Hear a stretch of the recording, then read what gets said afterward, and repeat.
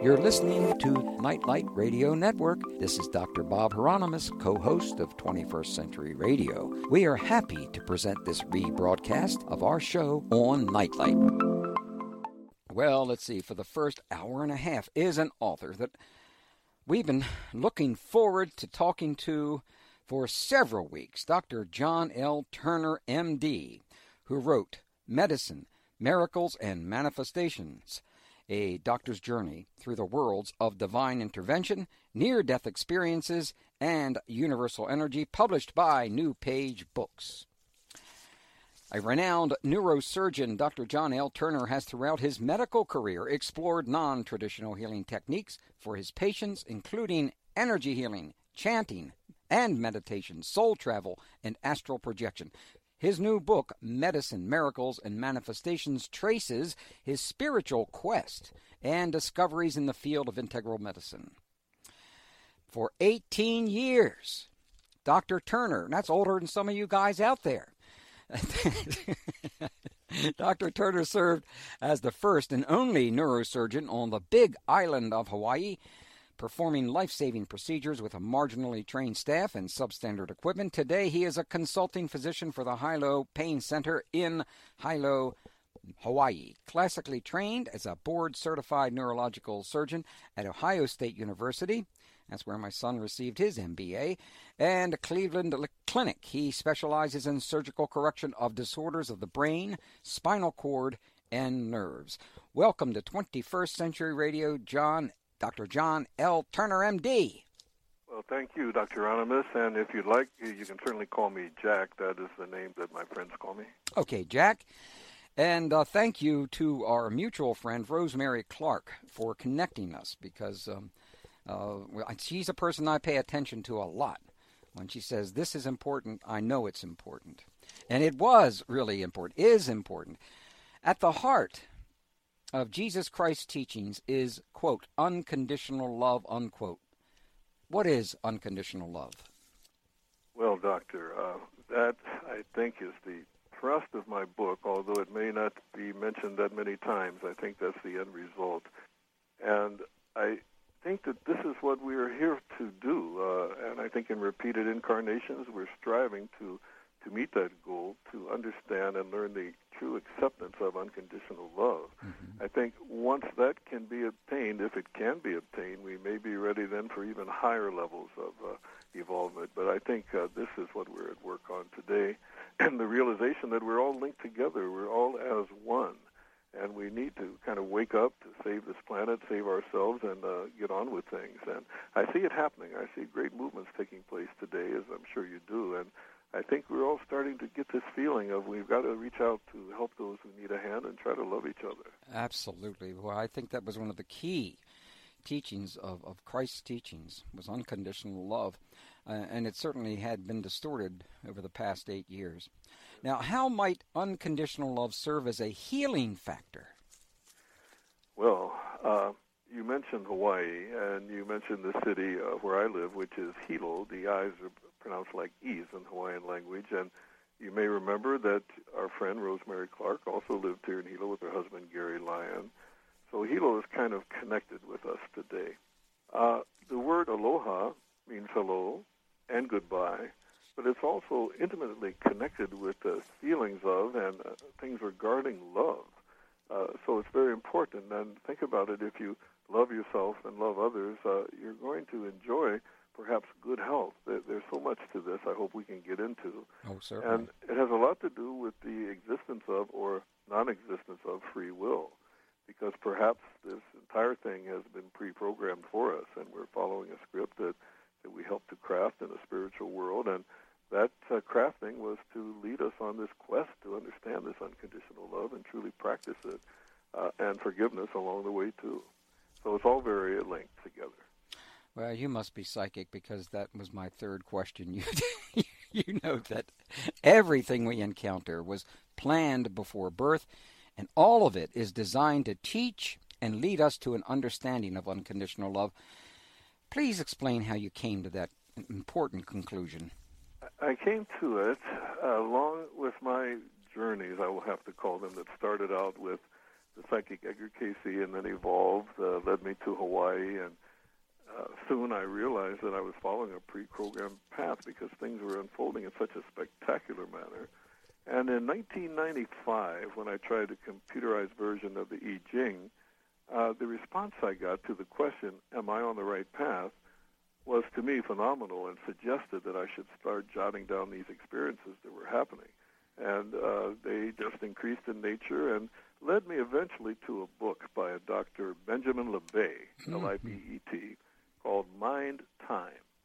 And in this excellent book, Dr. LeBet describes his research into something called the Bereitschaft potential.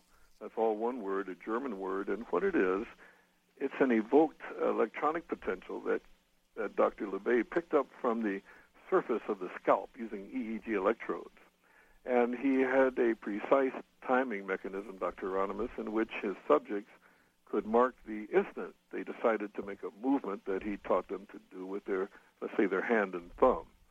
And as they jotted down when they would initiate this movement, he found that he could pick up action potential signals of the brain showing that this movement was already in progress a third of a second before the subjects consciously made the decision. Mm-hmm. So I came across that, and then I went a little deeper. There's a book I have in front of me now devoted to this Bereitschaft potential and all the experimental work, because nowadays MRI recordings can show this activation in these areas of the brain. So then I began to think it is kind of programmed. Perhaps we're lagging a little bit. And fortunately for those people, like my mother, bless her soul, a psychologist actually, always said when I tried to explain this to her that this is ridiculous thought that it's all pre-programmed and no free will, because if so, a person could go out and do anything they wanted and not be blamed for it. Now, keep in mind, when she told me this, she was about 98 years old and had Alzheimer's disease and was doing her best, and also had spent her life working with juvenile delinquents, so she's quite familiar with rough kids and so forth. So she didn't pay much attention to this, but there is a 200 millisecond, fifth of a second window in which Dr. LeBet found that we could modify perhaps what's already in progress if we're quick enough. Mm. Well, this potential that's recorded that we lag behind, plus the work of Mr. Mokichi Okada, a man who received this inner light and used it for healing, also explored the spiritual world. And he found that among the many levels in the spiritual world, there is a place where we, with the help of others, craft the next go-round. And for this reason, he wrote a poem after his enlightenment called The Way for Man to Live. And the last stanza stuck with me because it said, let us have the strength to bear with any hardship, any mistreatment, accepting it with a smile just as though it were nothing. And it took me 2 full years to really dig into that and find out how to reach that level. And I remember the exact day it happened. And it happened because I realized that if indeed everything, I mean, even our conversation today, Doctor, goes according to plan, then what need is there to be upset by anything that's upsetting or we might think is bad or evil or whatever? It's just part of the lessons we're here to learn. And we have to learn one and get on to the next one because it doesn't stop. Well, I have about 45 questions. We're not going to get to most of them. This was perhaps one of the most important books I've ever read. Well, thank you. And the reason, of course, being is your sensitivity and opening up to this gradually is just, when people read this, they will begin to understand that we're all on this quest, each and every one of us. We all have an important purpose in life. We all have an immortal aspect to us, where human beings are not machines. And unfortunately, our media loves to tell us that, but I think they're dead wrong about that. But again, in your chapter, A Man of Light, you introduced us to, is it called Mokichi Okada, which you just mentioned a little earlier? Is it Mokichi? Pronounced, yes, Mokichi. Thank you. Okada.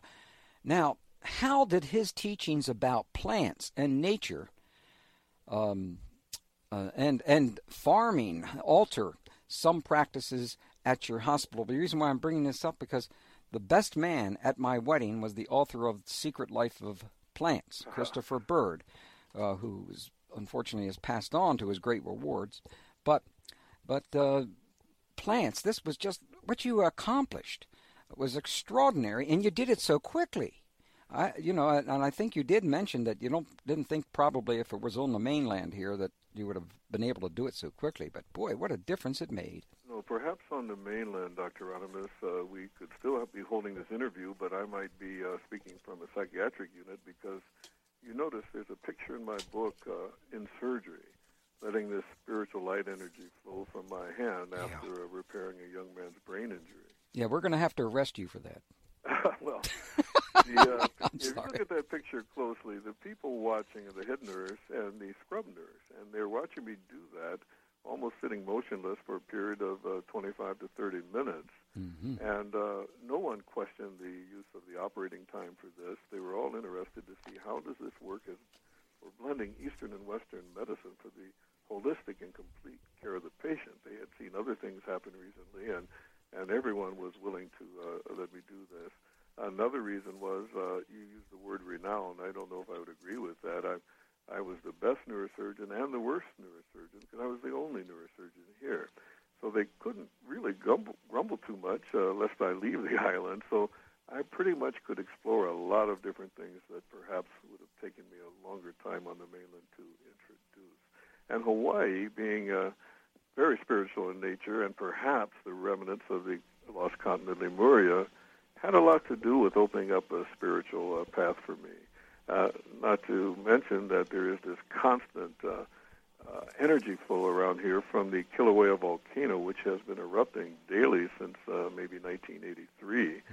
And it's not far from where I'm sitting now talking to you. I would say maybe a 30 to 35-mile drive from here. But it's constantly erupting, adding new land, making this pervasive energy in this place. So it's a place to learn and to let things evolve. But I would like to share with you the story of how I came across The Secret Life of Plants and Mokichi Okada and this healing with light. If I can go into that now, I'd like to try. Well, I'll tell you what. Let's take our first break so we won't have to interrupt you so that we can have it, because this is really important. And we can't forget about those flowers and plants that you put in and made sure that they were just about in every hospital room. This is something my wife taught me a long time ago, because plants really are something. We'll be back with our guest, Dr. John L. Turner, Medicine, Miracles, and Manifestations, a doctor's journey through the worlds of divine intervention. Hello, this is Edgar Evans Casey, the son of Edgar Casey, the famous psychic. This is 21st Century Radio, and I'm speaking with Dr. Bob Hieronimus. Dr. Jack, how did you discover The Secret Life of Plants? Well, I'm so happy you asked me to discuss Mokichi Okada and Jorei, which is a Japanese word which can be translated as uplifting of the spirit. And it has to do with healing with light. And since we and everything else we can see, feel, hear, or touch came from light, not so much our sun, but from a supernova someplace, it's only appropriate we discuss light and now how it can be used for healing. Well, what happened, sir, that, I was during a period of forced rustication in the country. I was in between divorces and marriages, which neurosurgery does take its toll in that regard. I took a couple of books with me to a small country place where I had a peaceful view of the ocean and a waterfall in a valley, and the music you played during the break, I think that's from a video, a high-definition video about Hawaii, and it's absolutely beautiful music and a video. That's correct, and you have just won $30,000 for that. All right, thank you, and the video, please. Okay. It's a great video, and it reminds me of the feeling I had when I was in that country house, even though I was going through a divorce and separation, things like that. There was no TV set in the living room, just the sound of the waterfall and a chance to read and study. So patients are so kind in a way. They give me books often, and I took two books with me: The Secret Life of Plants, and also a book called Into the Light by Dr. Gary Douglas, published in 1986. And I thought it was a good chance for me to sit down and read the books. Well, I first began with The Secret Life of Plants, and as you well know, there was some interesting things in there, all from Dr. Carver to the fact that plants and vegetables and fruits emit light, primarily in the ultraviolet range. And I had never heard about this, and also, more importantly, was the work of Cleve Baxter, the lie detector expert who hooked a lie detector to his draconia plant one day. And I don't know if you're familiar with this story, but... Certainly. Okay, but so, please share it, though, with our listeners. Okay, what happened and what struck me as being astounding about this is that one day, as he was looking at this plant, he had a galvanometer on the table, and he said, let me hook it to a leaf and see if I water this plant, do I get some reaction on this meter? And not much happened. And then he thought, well, perhaps I'll dip this leaf in this cup of hot coffee I have here, and there was a little bit of reaction, not much. Then he looked at it, and he thought to himself, let me get some kitchen matches and come back and burn that leaf. And right away, that needle spiked. And he realized that this plant had picked up on his intention to do it harm. And this led to more sophisticated experiments. For example, a row of mechanical arms that could dump a petri dish containing water into a hot pot of boiling water. And several of these were set up in a room with a plant and hooked to such machine to record these electrical impulses. In the adjoining room, another plant, so wired. And in some of these petri dishes, he put brine shrimp. The others were just pure water.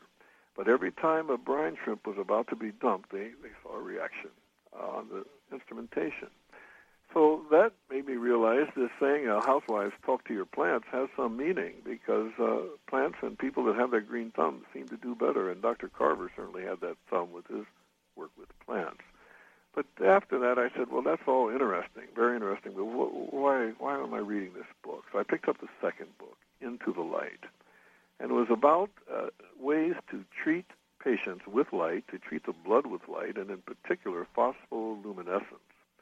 And Dr. Douglas had been working with this where blood is drawn from a vein, and it's run through a chamber of light surrounded, quartz crystals and glass, and ultraviolet lights around this and illuminating the blood. And only 150 cc's were run through this apparatus and returned to the patient. But they found that many diseases were being cured. Some claimed to cure various cancers, but infections and so forth. And then penicillin came on the scene, and then everyone discarded this and said they have a miracle drug. Well, Dr. Douglas researched this, used it in his practice, and then wrote a book about his work and what he reviewed. And I thought that was extraordinary, too, that the cells of the body emit light in the ultraviolet range, and now we know it in the visible range, too, with the new instrumentation we have today, thanks to astronomy, the single photon detectors and so forth. We know that the body emits light, all the cells of the body, and in particular from the hands, the fingertips and fingernails emit light. So I said, now this is all interesting. I never heard about this in medical school. We know that light is used to treat jaundice. It's used to help convert to vitamin D in the skin and things like that, but never emitting light. And the next thing that happened on a plane ride back from visiting the mainland, I was sitting next to a lady getting her PhD in horticulture. And I said, do you know about this plant? She said, oh, of course we know that. We know, for example, Hawaii, Big Island, is called the Orchid Isle. There's so many species of wild orchids, and we know that orchids emit this tractor beam of ultraviolet light. And when the bee hits that, he just zeroes right in on that plant. See, we know all about that. So the next thing that happened, Doctor, is the day came when Father Damien's hand returned to Hawaii and to Molokai Island. And on that day, unbeknownst to me, I had finished the surgical case, and I was standing in the hallway. For some strange reason, I decided I would have to pick the direction to go to see a patient. Now, I could have gone equally left or right, but for some reason, I'm looking down the hall to the right, and I said, this was calling me today. I've never done this before. I went down there to see a young lady, Katie Kurosawa, the ward clerk, leaving the door on her way to the bathroom, and I would have missed her the other way. But she looked at me and she said, Doctor, did you get that folder from about moa? And I looked at her because that word moa, in Hawaiian it means chicken, but I had heard that word 2 years before in surgery. A nurse behind me said, Dr. Turner, have you heard the word moa? And when I turned around, she had her hand outstretched and her palm facing me. She said, people that heal without touching. I said, who are these people? She said, well, they've been doing this for almost 50 years in Hawaii, in Hilo. I said, no, I'm afraid I haven't. And 2 years later, in a hallway, Dr. Hieronimus, I'm being asked, have you heard the word moa? And I said, wow. Why? She said, well, Doctor, Mr. Kikuchi dropped a package off for you, Doctor, and at your office, and after you've finished looking at it, could you give him a call? I remembered the package and a stack of journals and other take-home things I had to read, and I said, well, tell your friend, Mr. Kikuchi, that I'll look through that stuff if it's about that word moa, and I'll get back to him in a couple of weeks. Well, I took it back to the country with me, Bob, and I opened it up, and the first thing I pulled out was an article about nature farming and about how this man, Mokichi Okada, taught farmers in Japan how to use green manure rather than animal manure, and how to use bees, for example, imported to cultivate flowers and plants and crops and not have to use pesticides. And he felt, from his experience, this is less for the body to detoxify. Well, that made good sense. The next thing I pulled out, along with a friend who was reading this with me, was an article on art and beauty and flowers and the importance of flowers, and how Okada said if every jail cell just had one flower, it would be a different place for the prisoners and make eventually a different world. So flower arranging, the appreciation of art and beauty was very important, according to Okada, to uplift the spirit. And in Hakone and Atami, Japan, he was able to collect art so it wouldn't be locked up in the homes of art collectors, so the public could come and view great works of art, and those are truly spectacular places. And the third thing was about Jorei, G-O-H-R-E-I, which means, as I mentioned, uplifting of the spirit, a way to emit a spiritual, physical light from the palm of the hand. And in a way, this is a use of universal energy, but in this case, this energy was directly linked to Mr. Okada, who during his enlightenment, Bob, he received what he called a 4-centimeter sphere of energy that lodged within his abdomen. And from that day on, all of the attempts he had made to heal were really successful. And he was able to heal, and it didn't have to really touch anyone to do it. He found that 32 centimeters was an optimal distance to be away from the patient and to let this energy flow to certain spots for various diseases, which he cataloged and taught people how to do. And he said, you know, this is certainly a metaphysical event that's happened to me. But if I write the kanji, the Japanese character for light, which is known as hikari, and give it to a person, if they have this with them, it will link them with a spiritual cord, and they'll be able to emit this God-given light that I have. He said, I have enough for 1 million people, and they can see healing for themselves. They don't have to have faith, and the recipient doesn't have to believe in anything. Just let the energy flow. So I began to work with this group, and I work with them today, the first and third Sundays of the month. We have a clinic here on this city and in other places on the island and around Hawaii, and now spreading to the mainland. Because, to conclude this, Mokichi Okada predicted before he died in 1955 that East would meet West as far as blending Eastern and Western medicine, but it would have to begin in Hawaii at the turn of the century. And he had never visited Hawaii personally, but he knew the importance of this area. So that's how I came across The Secret Life of Plants, The Power of Plants, and Light. But soon we're going to get into some of your cases, which truly are extraordinary. But one of the phrases that you mentioned in the book on page 180 is, "We are beings of light who have manifested in physical form." That is one of the best descriptions of who we are that I've ever read.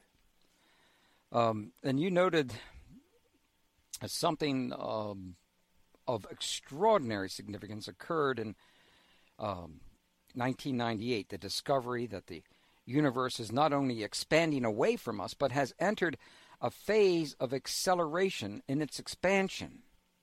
I'm so glad that you mentioned this. But what does this imply? Well, I had the fortunate opportunity of meeting Alan Guth, who was the man who was behind that acceleration of the universe. And he was in Hilo, of all places, giving a lecture at the university. And my oldest son had mentioned to me, Dad, Dr. Guth is going to be here, and I know you like cosmology and cosmogony and all that. You might want to go with me to attend. So I did, and afterwards I was able to go into a small group of people who were asking questions, and I said, Dr. Guth, extraordinary thing. I said this acceleration of the universe's expansion, and it seems somehow correlated with the onset of human intelligence when this began. I said, do you feel that this acceleration is spurred on by a negative type of gravitational force, the dark energy or something? And I remember how he smiled at me. Of course, I was asking a question that was actually way over my head, and I think he realized that. But he said, that possibly could be so. So the significance of it to me is that this acceleration began about the time that human consciousness began.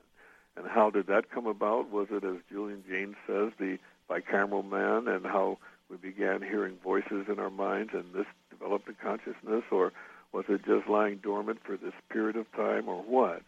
And then it gets into the complexities that we could discuss about parallel universes and how this all came to be and what it means. And that will take us into dreaming, and is this life but a dream? And as Einstein said, is what we know just one grand illusion? Because the brain is certainly capable of rendering everything for us. And that after that stops, what happens? Well, I tried to investigate that in cases of brain death where it appeared that consciousness did not stop, that it was spread more widely throughout the body, perhaps in an organ external to the body. So I think my best answer for you at this point, Dr. Hieronimus, is the significance of the acceleration is somehow tied to the evolution of human consciousness. Well, there are so many cases that I'd like to start with, but let's... What, Jack? Yeah. Did you say something? I said Jack, yeah. Yeah. Oh, the one that I'd like to start with first because it really grabbed me.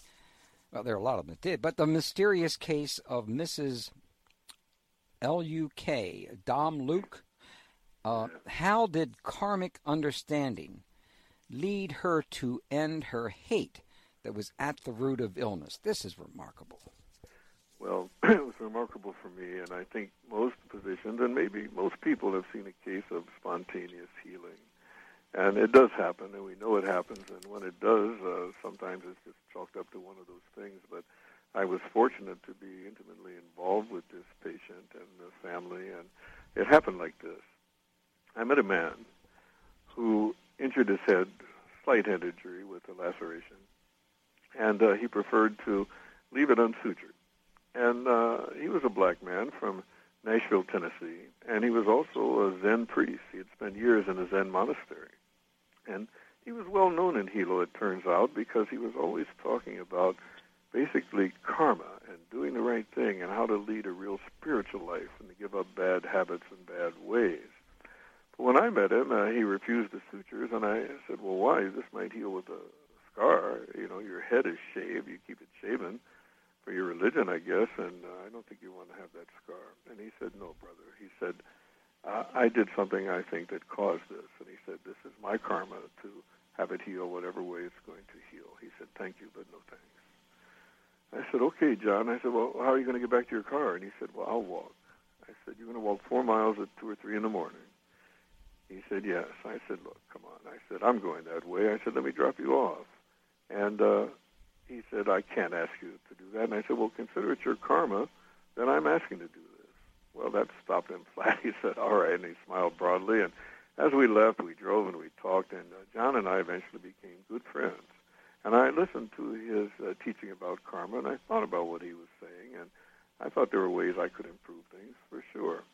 Well, one day he came with a package of x-rays, and he came with a Vietnamese family, a lady and her daughters. And as they went to the exam room, he asked if he could speak with me privately first. And I said, sure, John, come in. He pulled out the CAT scan of the brain, and it showed this midline tumor. And I would say what's about the size. It was about the size of a lemon. And when I say midline, it was in an area called the corpus callosum, which has 1 million crossing fibers that connect both hemispheres of the brain. So it couldn't be removed. And it was obviously a malignancy. And I said, John, this is your friend. You say, I'm really sorry because malignant tumors eventually at some point going to rapidly expand and take her life. I said, here's what I can offer. I can carefully do a biopsy by going down between the halves of the brain, taking a small sample. And once we have the diagnosis firm that it's malignant, they can start radiation. But I'm afraid that may give her a little extra time, but it can't cure the tumor. So he didn't say anything. He went with me to talk to the patient, and quite obviously she was worried. And I explained the surgery and my recommendation, and they agreed. And the surgery went fine. She had no problem at all, and they came back to discuss the radiation therapy.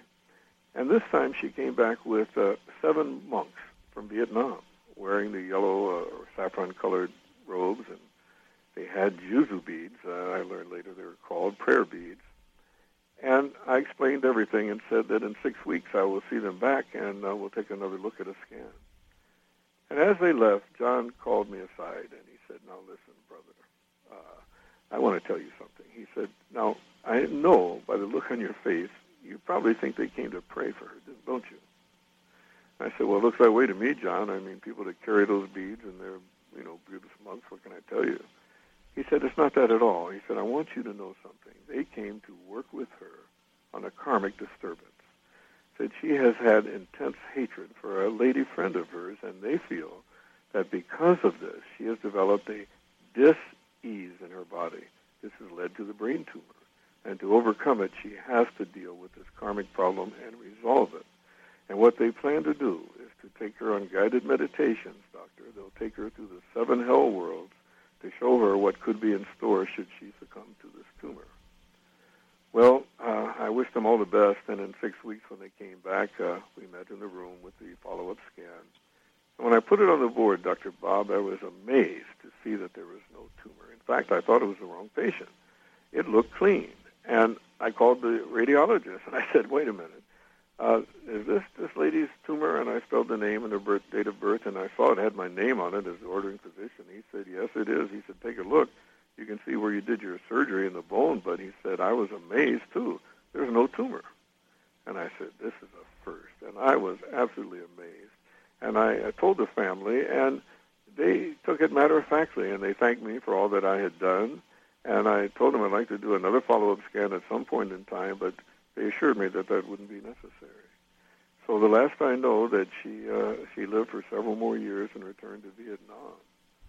And that's why I said it was an amazing case. And her name was Nam Luc, is what I have in the book. And as I said, either this was a case of true healing or the most amazing damn luck I had ever seen. It was truly an astounding case. Yes, it was.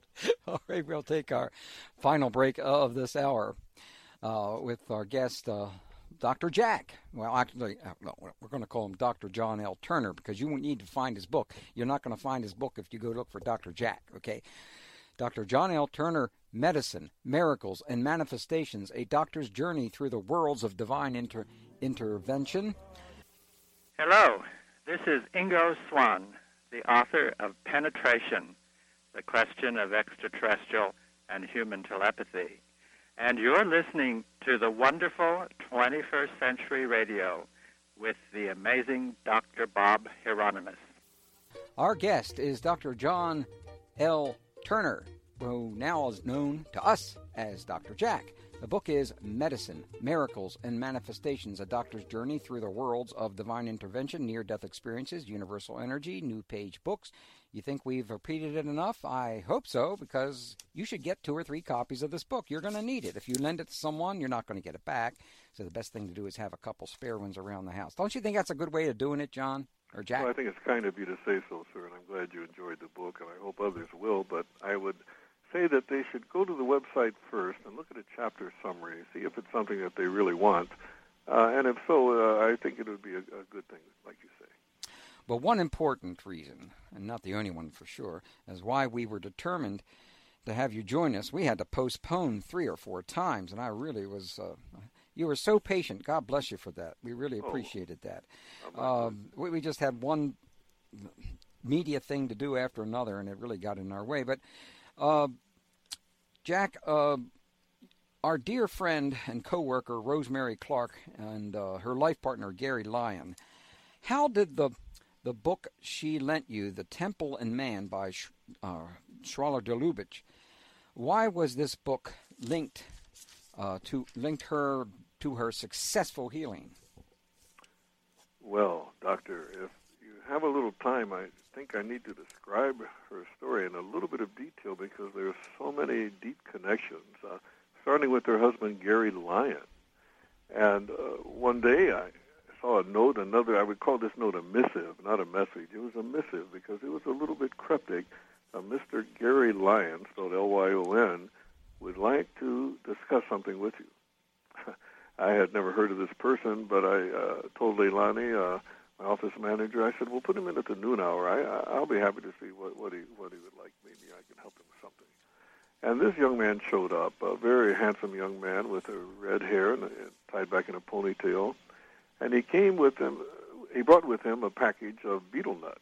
And he asked me if I was familiar with that. I said no, and he showed me how to wrap it in a lime leaf and told me the story of it. And as he sat down, he put on my desk this cassette recorder. And he said, "Doctor, my wife, Rosemary Clark, has illustrated a book called The Traveler's Key to Ancient Egypt, and we're preparing a slideshow. And I'd like you to hear the music I've done because I hear that you have a recording studio, Doctor, and I need the facilities, and I'll pay you for this," he said, "but I need to be able to mix this down from a 4-track to a good 2-track tape." Well, when he hit the switch to play it, and I heard those sounds of ancient Egypt, and I know you're familiar with his work, and it was just beautiful. And I said, "Well, Gary, you did this music." He said, "I did it myself." I said, "Well, where would you get a gong like that?" And he said, "Would you believe it's the top of a tin can lid, a big can out in the outside and behind the house. I mic'd it with a mic." And I said, "Wow, that's amazing. You're a very innovative young man." So I said, "What's the name of that book again?" He said, "The Traveler's Key." And I reached in my pocket, Bob, and I took the key off my key ring. I said, "Well, here's your key, Gary." I said, "This is the key to my studio." I told him where my house was, and it was in the adjoining what used to be the garage. And I said, "I'm hardly there. You see, I'm always working here, and you can use it whenever you like." I said, do what you can. And he said, "Well, that's great, Doctor." And he said, "We'd like to talk with you more. We understand you've done some Buddhist chanting and so forth. We'd like to know more, and I'd like you to meet my wife." So I went to their home that evening or the next evening to meet Rosemary Clark. And then I found out when she said, "Oh, Dr. Turner, I want you to know I've made a magic mirror for you." I said, "What is that?" And she showed me this small copper-colored, bronze mirror type thing. And she said, "I think you'll find this handy." And she told me about her interest in ancient Egypt. And it went way back. And we talked about all kind of things new to me about Egypt. And we made plans to keep in touch. Gary worked in the studio, and one day she said, "I've got a book for you," the book you mentioned by Swallow de la Bouche called The Temple in Man, about the great temple of Luxor. Jack, we got about 3 minutes, so I just wanted you to pace yourself here. All right, sir.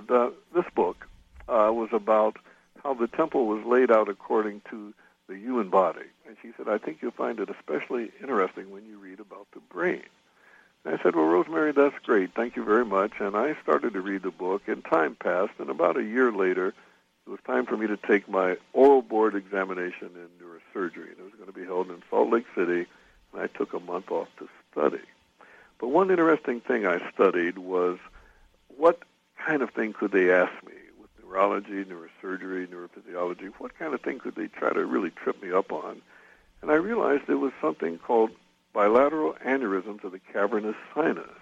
That's an area deep within the brain on each side that's very difficult to operate on. I've never had a case, but I was able to study. I devoted one day to study the treatment for that type of a lesion. And I said, if they hit me with that and I can get through that, I said, there's nothing they can stump me on. So that's what happened.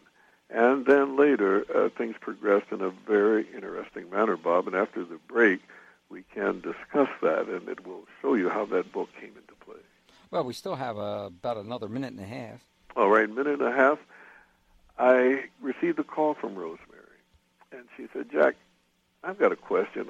I noticed a droop of my eyelid. I think it was the right eye." Then she said, "Can you tell me what do you think is happening?" She said, "And a pain that feels behind my eye." And I said, "Go to the mirror, Rosemary, and tell me, open your lid, lift it up, and tell me, is the pupil, the center of your eye, normal like the other side, or is it smaller or larger?" Well, she came back to say, "Jack, I think it's a little bit larger." She said, "Do I have a brain tumor or what?" I said, No, relax. She said, you're a little young for that, but there's some evidence, there's pressure on one of the nerves to the eye. I'm going to set you up in Honolulu, where you live now, to get a scan from my friend at a clinic there, and let's see what's going on. I would suggest you call them and do this right away.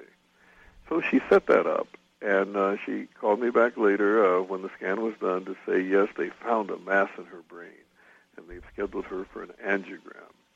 And I said, well, good luck with that. I hope all the best for you. And she said, well, by the way, could you return that book by de la Bouche?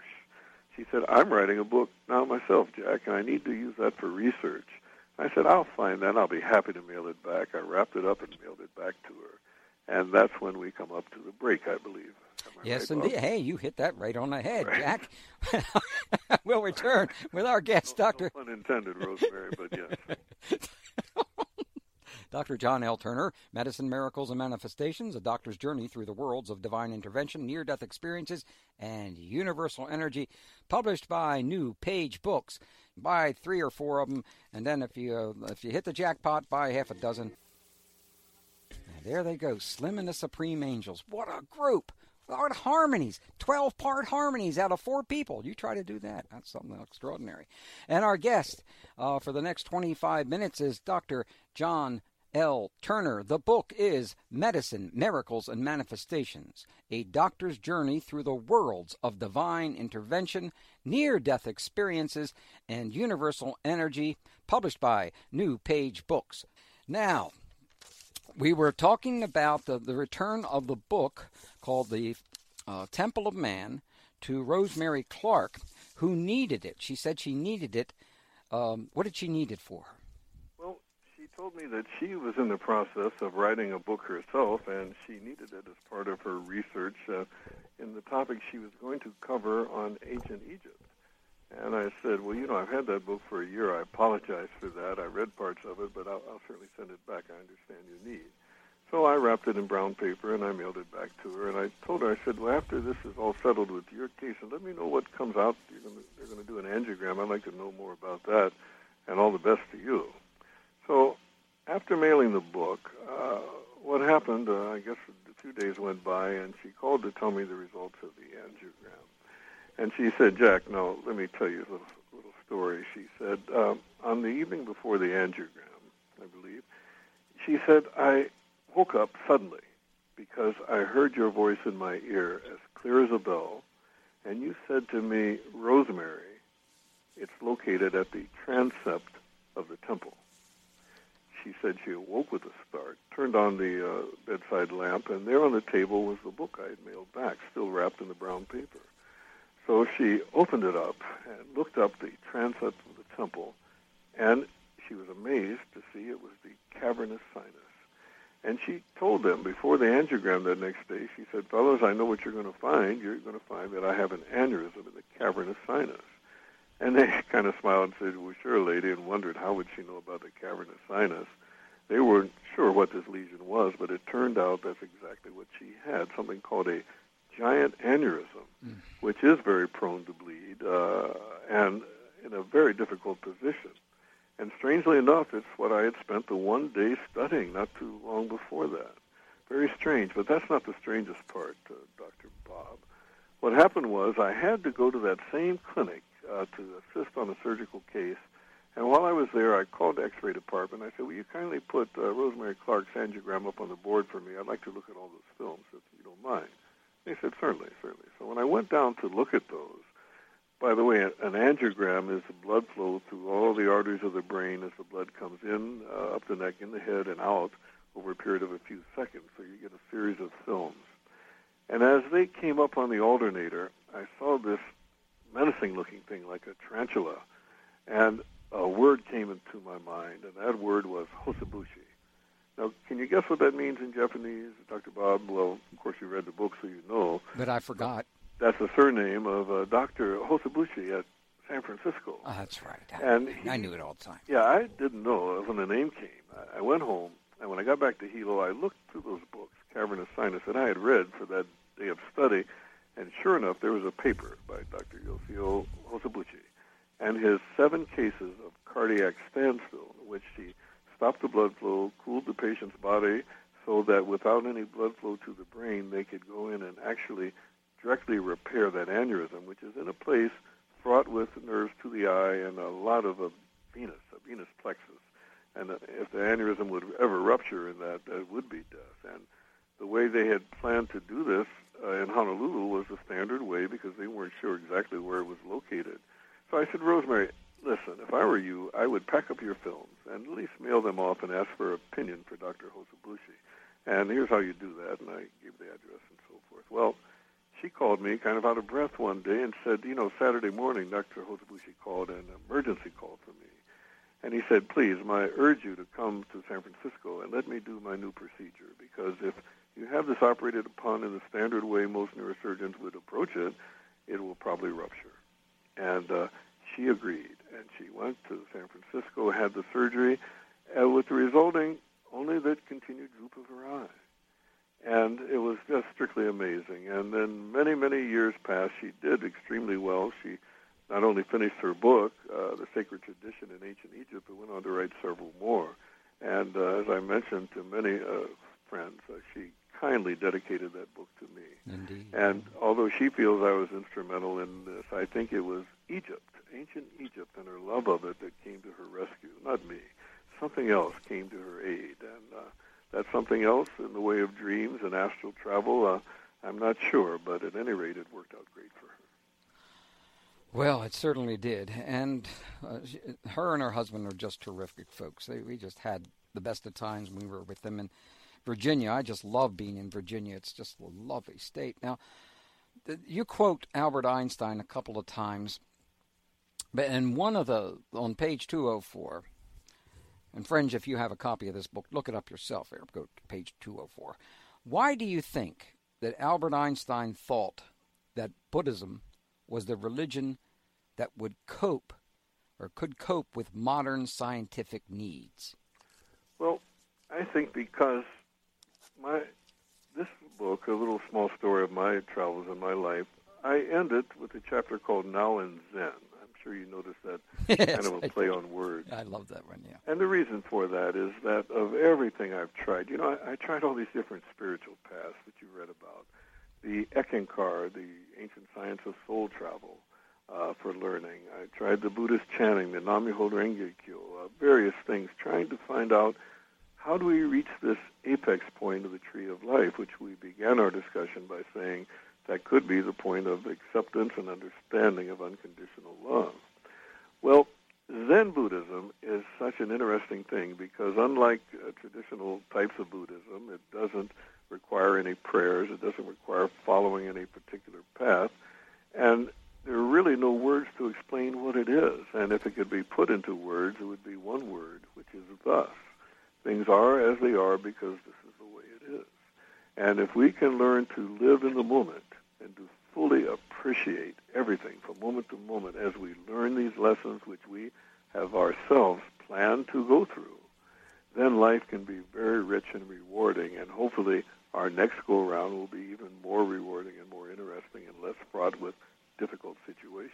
Mm-hmm. So it's all a matter of learning. And I think anyone who tries to realize how monumental this universe is, well, to give an example, the number of stars in the Milky Way galaxy has been quoted as anywhere from 100 to 200 billion, sometimes more, but let's say 100 billion stars. And it's interesting that the neurons in the cortex of the brain and cerebellum also total about 100 billion. And also, if you were to count, if it was possible to count all the grains of sand on all the beaches on this world, it is also that figure of 100 billion. And as we know, that's a number that's hard to comprehend how large it is. The number of known particles in the universe, I state a figure, is 10 to the 75th power.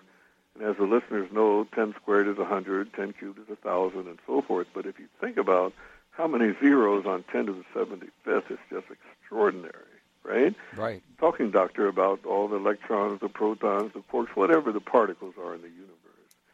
But that pales in comparison to the human brain. Because of those 100 billion neurons that are just in the cortical layer alone, the brain is a powerful processor. And it's estimated that the connections between those neurons and perhaps between astrocytes, the supporting cells, the possible connections they could make is 10 to the 10 millionth power. So with that in mind, it's kind of easy to see why, as I sit here talking to you, I'm looking at two computer screens.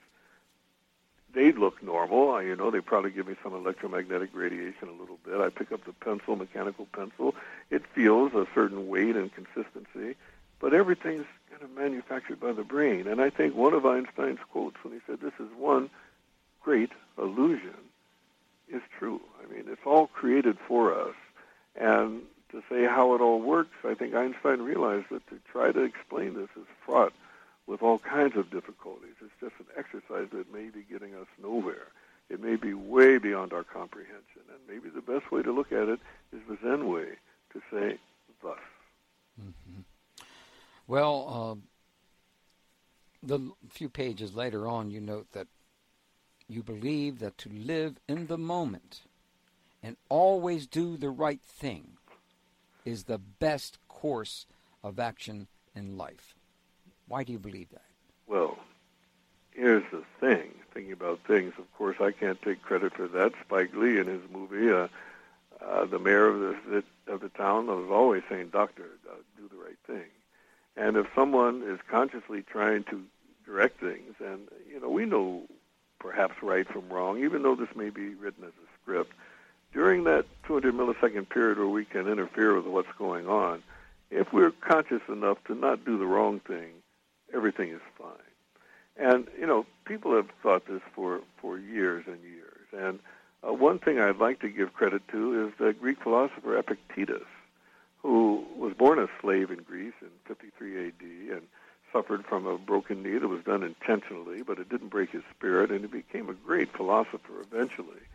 And the quote that I'm fond of, is one in particular, is a three-part quote, Dr. Bob, and if I may, I'd like to state that here. Please do.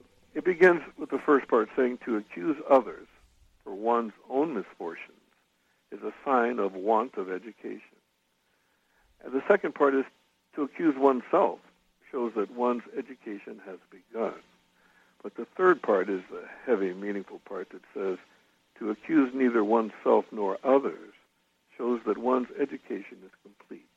And I think it's like my viewpoint now, and Epictetus' viewpoint, and perhaps Einstein's viewpoint, that, look, this is the way it is, and this is the way things are going to go.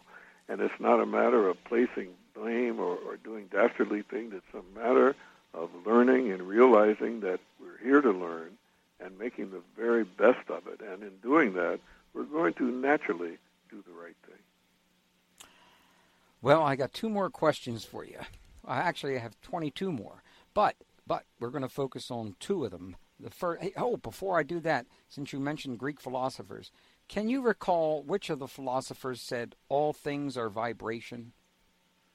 No, not offhand. All things are vibration. It was certainly, as you say, a Greek philosopher? Yeah, and unfortunately I can't remember.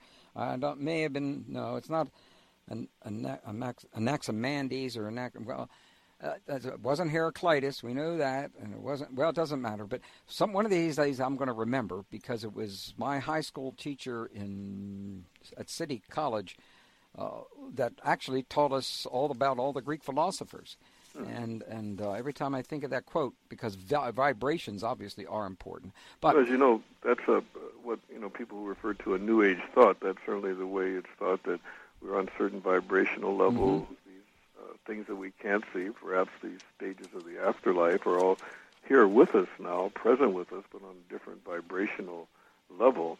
Yeah, well, but I'm not sure about that particular quote that may have started it all, but certainly this is what people that I know think. Well, the Greeks didn't know what they were talking about, right? I mean, what the heck. Well, they knew about tragedy. However, you have a most important appendix. Of course, we're talking about your book. And that is, friends, this is worth the price of the book. Where is the mind located in the brain? And obviously, we got about 4 or 5 minutes, and I really would prefer to end on this note. Could you discuss this for us? Well, I like to try, and I begin that appendix, with a quote from Colin Wilson. And if I may, for those people who don't have this little chapter handy, to read that. the appendix is called The Mind, and the quote is this: "I had been assuming that man is limited because his brain is limited, that only so much can be packed into the portmanteau. But the spaces of the mind are a new dimension. The body is a mere wall between two infinities. Space extends to infinity outwards. The mind stretches to infinity inwards." And I believe that this whole idea of where is the mind, where is the brain, where is the seat of the soul, this appendix was written at the behest of Robert Bruce, who wrote the great book Astrodynamics 10 years ago and many subsequent other books. And when I met him through the Internet, in a way that you and I have met, he told me he was writing a book on the mechanics of astral projection, and would I mind writing a little bit about the mind and where it's located within the brain? And at that time I said, sure, you just let me know when you need it. Well, about the time Rosemary delivered a copy of her book to me, I was busy trying to write my book when Robert said, in another month or so I'll need that chapter. Well, I said, all right, sir. And I stopped my thing and I started studying what I could research on consciousness, the mind, and so forth, and I put together this appendix. And it turned out that Frank DeMarco, the editor of Hampton Roads that published Robert's book, felt that his book was too lengthy to include this, so I was able to use it for my book because the subject matter was good. Is the mind and is consciousness located within the brain, or how does this work?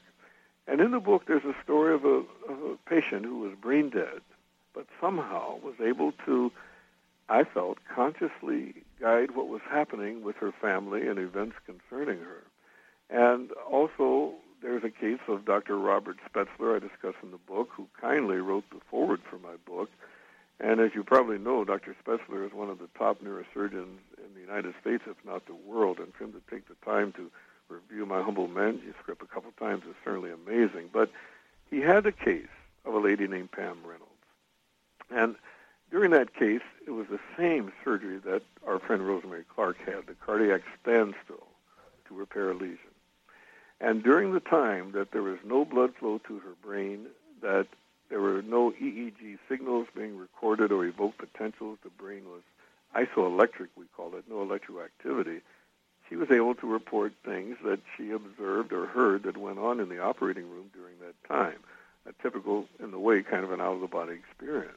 I ran into Dr. Spetzler at a conference, I believe, 1997 or 8, and I said, Bob, I have a question. I'm impressed by that case of yours, Pam Reynolds. It's been in New Reader's Digest. It's been on PBS. And I just have a question for you, sir. I said, now, before that experience with this patient, were you aware of out-of-the-body experiences, near-death experiences, and astral projection? He looked at me and he said, Jack, absolutely not. He said, and I find it amazing that the brain could produce such hallucinations when it is electrically silent. Well, the implication is that this consciousness, and perhaps the mind too, exists in another place, throughout the body, perhaps widespread in all the cells. And it could exist in another organ. And it could be even more complicated. It could interweave through us all as we're all one person. Mokichi Okada mentioned the spiritual cords that would tie people to him. Hawaiians talk about aka, a.k.a. cords, which are strongest between family members, but tie us all together. Perhaps this consciousness is there in what Ed Dames called the matrix, or the collective unconsciousness of Carl Jung. Perhaps it's always here with us and always around, and we're not able to localize it within the brain. So in this chapter, I try to review a little bit of the experimental research and some of the thoughts on the mind and the brain. But I don't think there's going to be a definite answer to this, because it may be something that we just are not able to understand because we don't have the brain power, so to speak, to comprehend such a magnificent thing. Well, why don't you do a little bit more research and come back next week and then see if you can figure it all out? I'll come back at any time because I love talking about these subjects, and I want to thank you for your kind comments about this book, and I really appreciate that. Well, we want to thank you for serving our planet so well. This obviously is going to be the kind of book that so many people will be able to use and gain hope through.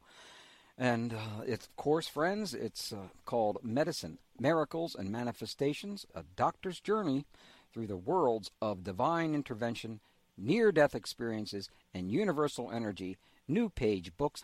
Order only 10 or 15 books. And so next time you go to class, you can lend a few out there. Your friends will love you for it. That's how, guys, that's about the best way in the world to pick up a girl. Just give them one of these books. They don't know what you're talking about. Thank you for joining us, Dr. Jack. And thank you, sir. My pleasure. Our pleasure. 21st Century Radio is produced by Hieronimus and Company. Our executive producer and research assistant is Laura Kortner. I'm Dr. Bob Hieronimus. And remember, shine your shoes and get a haircut.